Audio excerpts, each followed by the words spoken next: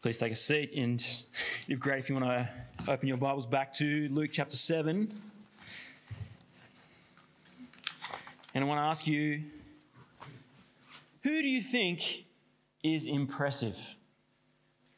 Who do you think is impressive? I want you to think of someone in your minds, someone who is very impressive, someone who makes you think, wow. And I want you to do this very difficult to make it even tougher for you. I want you to think of someone who's not me. Okay? Okay, someone who is very impressive, someone who makes you go, wow. And if you're a kid, I've given you this little sheet. I'd like you, can you draw a picture of someone who makes you go, wow, who's impressive? Okay, you've already started. Think about what is that person like? And try and think of a real person if you can, not just kind of like a Captain America kind of a character. What is that person like who makes you go, wow? What is it about them that you find impressive? Is it their achievements, what they've done? Is it their just talent and skill at something or lots of things? Is it the way they relate? Is it their character under pressure, how they've been able to respond when it's difficult? Who is someone who's impressive? I think of a person comes to mind who's impressive to me, who is just naturally understands everything. It's that kind of guy who, well, he fits that category as well, but he wasn't the one I was thinking about. Is this guy who he's just able to grasp everything that you want to explain. Oh yeah, I understand that, or actually, usually already knows it before you can explain it to him. He just so quickly, and he has such a broad amount of knowledge to draw on, and it's just detailed as well in lots of specific areas. He's written a couple of books. He's got some like particular knowledge and expertise, and he's a fantastic musician, and he's a sports person, and he's like the kind of guy that can tick every box. And I find like every part of life I turn to, he's going, yeah, he's in good shape, he's healthy, he's just so easy in relating to people. It just comes naturally, and sometimes I feel like I'm awkward and next to him, and he's just like so comfortable. And anyway, who is it that impresses you? What are they like? One thing that I notice when we think about people that are impressive and the things they do, often it's not just the kind of big external things, is it? It is those internal qualities. It's that character, the strong, the faithful, the person of integrity. And often we see that working out in their achievements, don't we? The person that's impressive, they often have skills and abilities that leads to things because of their character and the way that they've been able to apply themselves in different situations. It's the person who's able to practice their musical instrument for years and years and years to achieve technical expertise. It's the person who's been able to get up at 4:30 a.m. to be able to train for the marathon that keeps them in shape, gets them fit, and allows them to succeed in those ways. It's the person who's spent hours and hours diligently researching that enables them to have such breadth of knowledge and the depth of knowledge to be able to write a book. The external achievements that we go wow at often come out of internal qualities, don't they? And that's sometimes I think about this when I'm impressed by someone and I can see that it's come from inside. It kind of leads me to this rationale, this way of thinking. They've achieved these things and they're good things, and I see that they deserve it. Do you think like that too? Can you see how there's a connection between the effort and the work, and sometimes it leads to accomplishment and it leads to impressive? Sometimes we see that people deserve good things. Sometimes reflecting on this, I think about myself, well, I'm not as impressive as he is. And then it makes me feel, well, maybe I don't deserve it as much. Question that I ask about my own worth and value. Well, as today we continue in Luke's Gospel, we're up to chapter 7. We did skip over a little bit. It's coming in a couple of weeks when our CMS partner is able to join us. Sorry, I didn't explain that at the start. You might have been surprised not to see them here. One of our CMS missionaries' children has COVID, so they weren't able to attend. But they will be coming in a couple of weeks.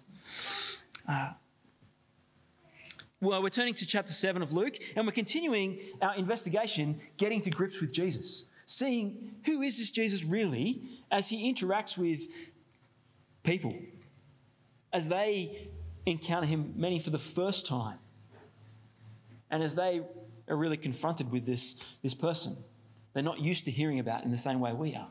What is it that strikes them? And today we meet a man, a centurion, and we see he's an impressive guy. He's an impressive guy, and he has a sick servant, and he wants him healed, and eventually he comes to Jesus as the solution, and Jesus heals him. It's a nice story. But what we see as we look a bit deeper is we see what is so impressive. Not just through human eyes, but what's impressive through God's eyes, through Jesus' eyes. We're going to do it in 3 steps. First of all, an impressive man. Second, an undeserving man. And third, amazing Jesus. That's where we're going. Step 1, an impressive man. And in Luke chapter 7, we see Jesus has been teaching, he finishes, he goes into the town of Capernaum, and there is this centurion. Centurions were it's a Roman soldier who had authority over 100 soldiers underneath them. That's the centurion word, that's what it means. I don't think it always exactly worked out that way. But that's the kind of idea you get. He's someone who has authority in the army. And notice he's a Roman. He's not a Jew. He would have been there on assignment as an outsider. Most of the Romans weren't welcomed in to Israel. They weren't treated as honoured guests. They were there,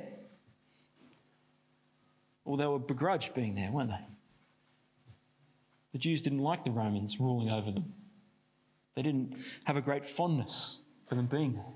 They weren't always treated with warmth. But here we see a centurion who has this highly valued servant who's sick and about to die. And we see that he hears of Jesus. But then we get told a bit about this centurion, what he's like. Did you notice as we read it before? Have a look at verse 4. These people get sent from the centurion, some of the elders. When they came to Jesus, they pleaded earnestly with him. This man deserves to have you do this because he loves our nation and has built our synagogue.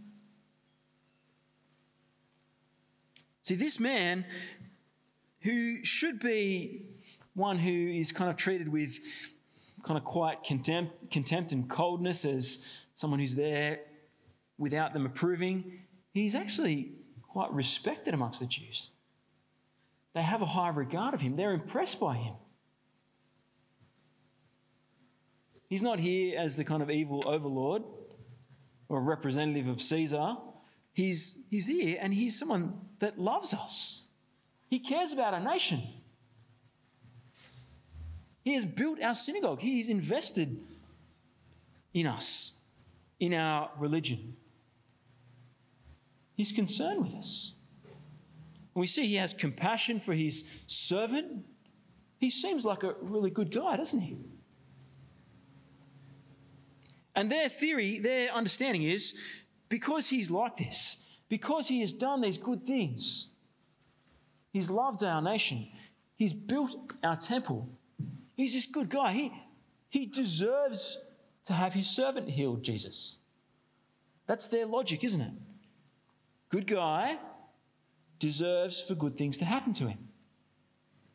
Deserves Jesus' help. And so often that's the thinking that I fall into as well. People that are good deserve good things to happen to them. It's so easy just to fall into that mindset. Well, this is how the Jews are speaking about him, the elders. But how does this man feel about himself? This is not his word proclaiming it. Well, we get a bit of an insight into it in the next couple of verses. And what we see is he actually thinks of himself as undeserving. Have a look.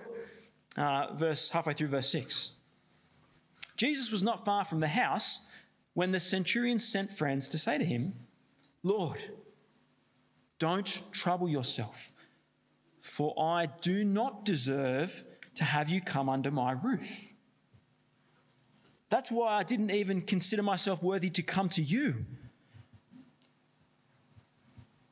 The centurion, despite having done these things, despite being an empathetic and compassionate man who cares about his servant, despite being someone who has invested in the building of the synagogue, who has loved this nation and got a good reputation, despite those things, he doesn't consider himself worthy.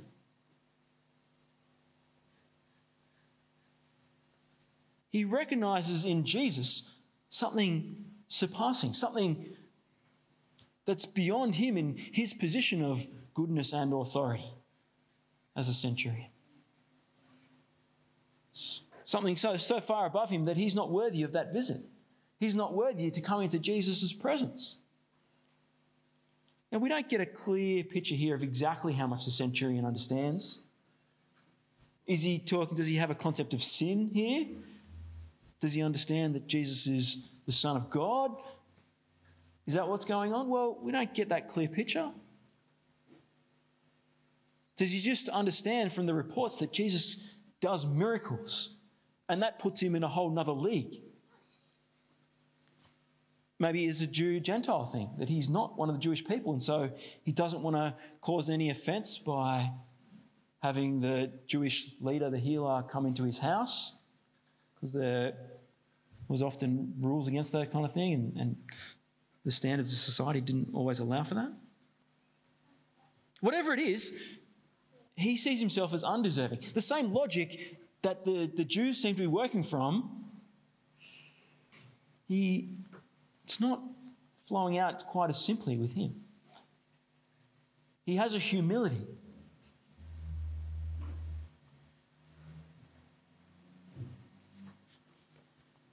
But despite this, despite being unworthy in his own eyes, he still hopes and asks for Jesus' help. And he knows it's possible, and he has a great confidence, doesn't he, in what Jesus can do. He says, "But just say the word, and my servant will be healed. For I myself am a man under authority and with soldiers under me. I tell this one, go, and he goes, and that one, come, and he comes. I say to my servant, do this, and he does it." He knows how authority works, and he understands that Jesus is in authority over the sickness that his servant is experiencing.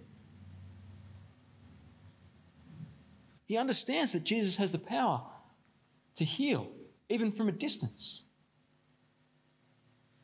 And so he entrusts himself to Jesus, even considering himself unworthy. He entrusts himself to Jesus' compassion and his willingness to heal. He trusts himself to that power.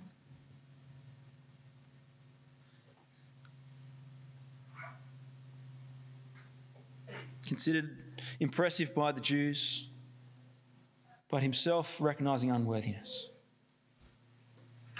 What's the outcome? Well, we see that Jesus is amazed, isn't he? Jesus is impressed with this guy. It's not with his synagogue building. It's not with his love for the Jews. It's not even with his compassionate attitude towards his servant. What's he impressed by? His faith. Have a look.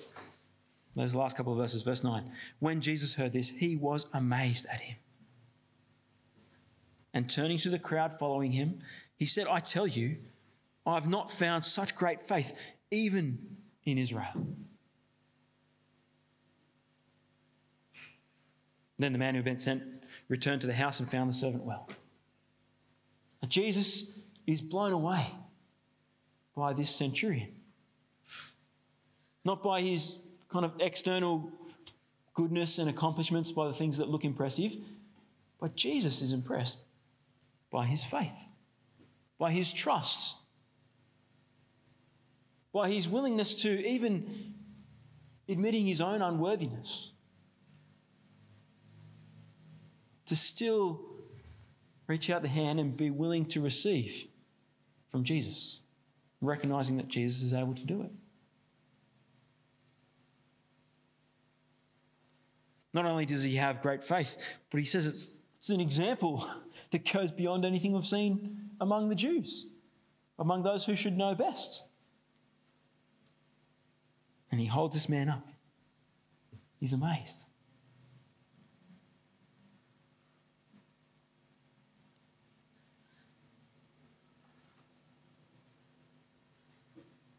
It's easy for us, isn't it, to fall into the world's logic, the logic of religion. It says if we are good enough, if I work hard enough, if I clean up my act enough, if I donate enough money to charity, if I come to church enough times and volunteer at teaching kids' church enough times, if I mow the lawn enough times, then I'll deserve God's kindness. It's so easy to fall into that trap. It's so easy when things aren't going your way just to have that little reflexive thought, maybe it's because I am doing this wrong. Maybe it's because I haven't worked through this area yet.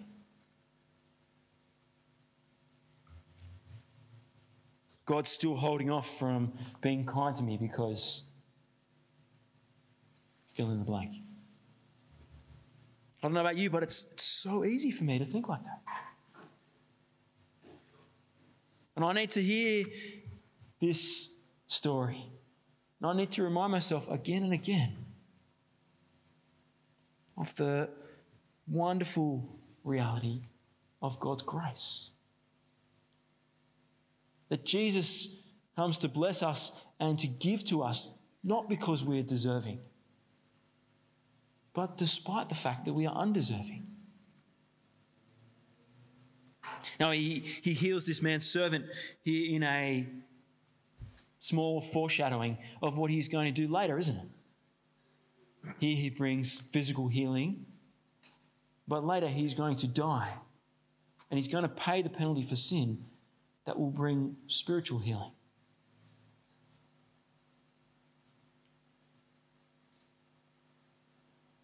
That will save us from eternal death.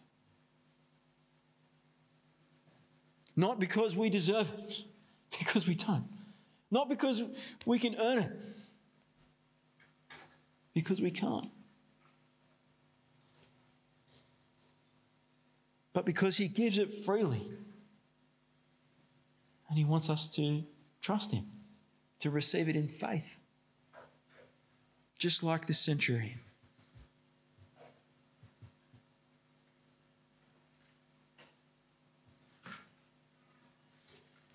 As impressive as all the people in our lives are, the people on TV, the people that we encounter, the people with skills and talents and accomplishments, things we'd like to be like, as impressive as they all are, next to Jesus, I mean, he is impressive on a whole nother level, isn't he? The one who has authority over sickness, the one who can heal, save from death. But not just that, the one who is so generous as to give freely what we do not deserve and could not earn.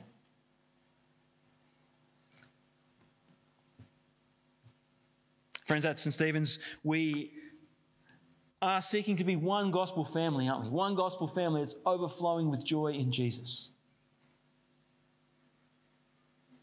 You know, what about that looks impressive? Not much, is it? If we're doing this, if we're being one gospel family overflowing with joy in Jesus, it's not saying that we're the biggest church in the Southern Hemisphere, is it?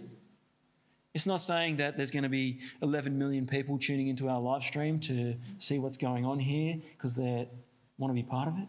It's not impressive in the world scheme. It's not saying that we're going to have the biggest budget to do a multi-million-dollar lights show spectacular. No, it's not. Our vision isn't about being the most impressive church, but it's about being the people who are changed by Jesus. We are that gospel family, the people who by faith recognize our own unworthiness and trust in him and his gift. The gift that brings us joy.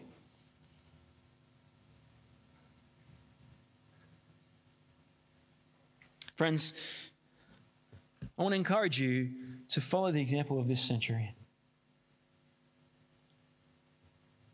To trust in Jesus.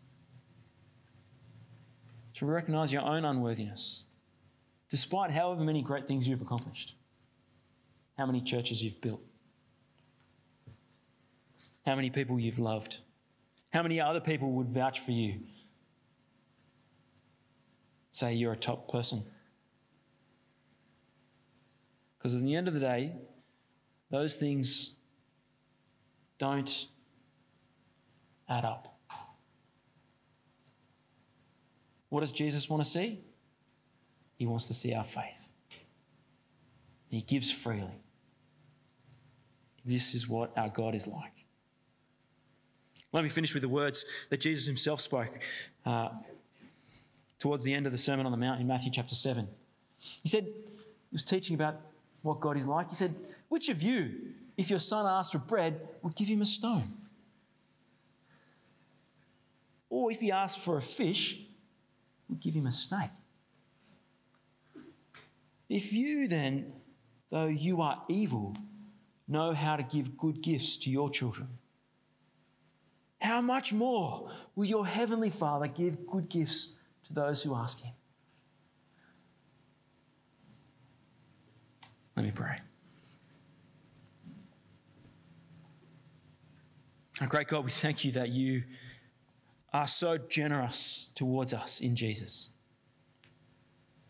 Thank you that we don't have to impress you, but you give us what we need by grace.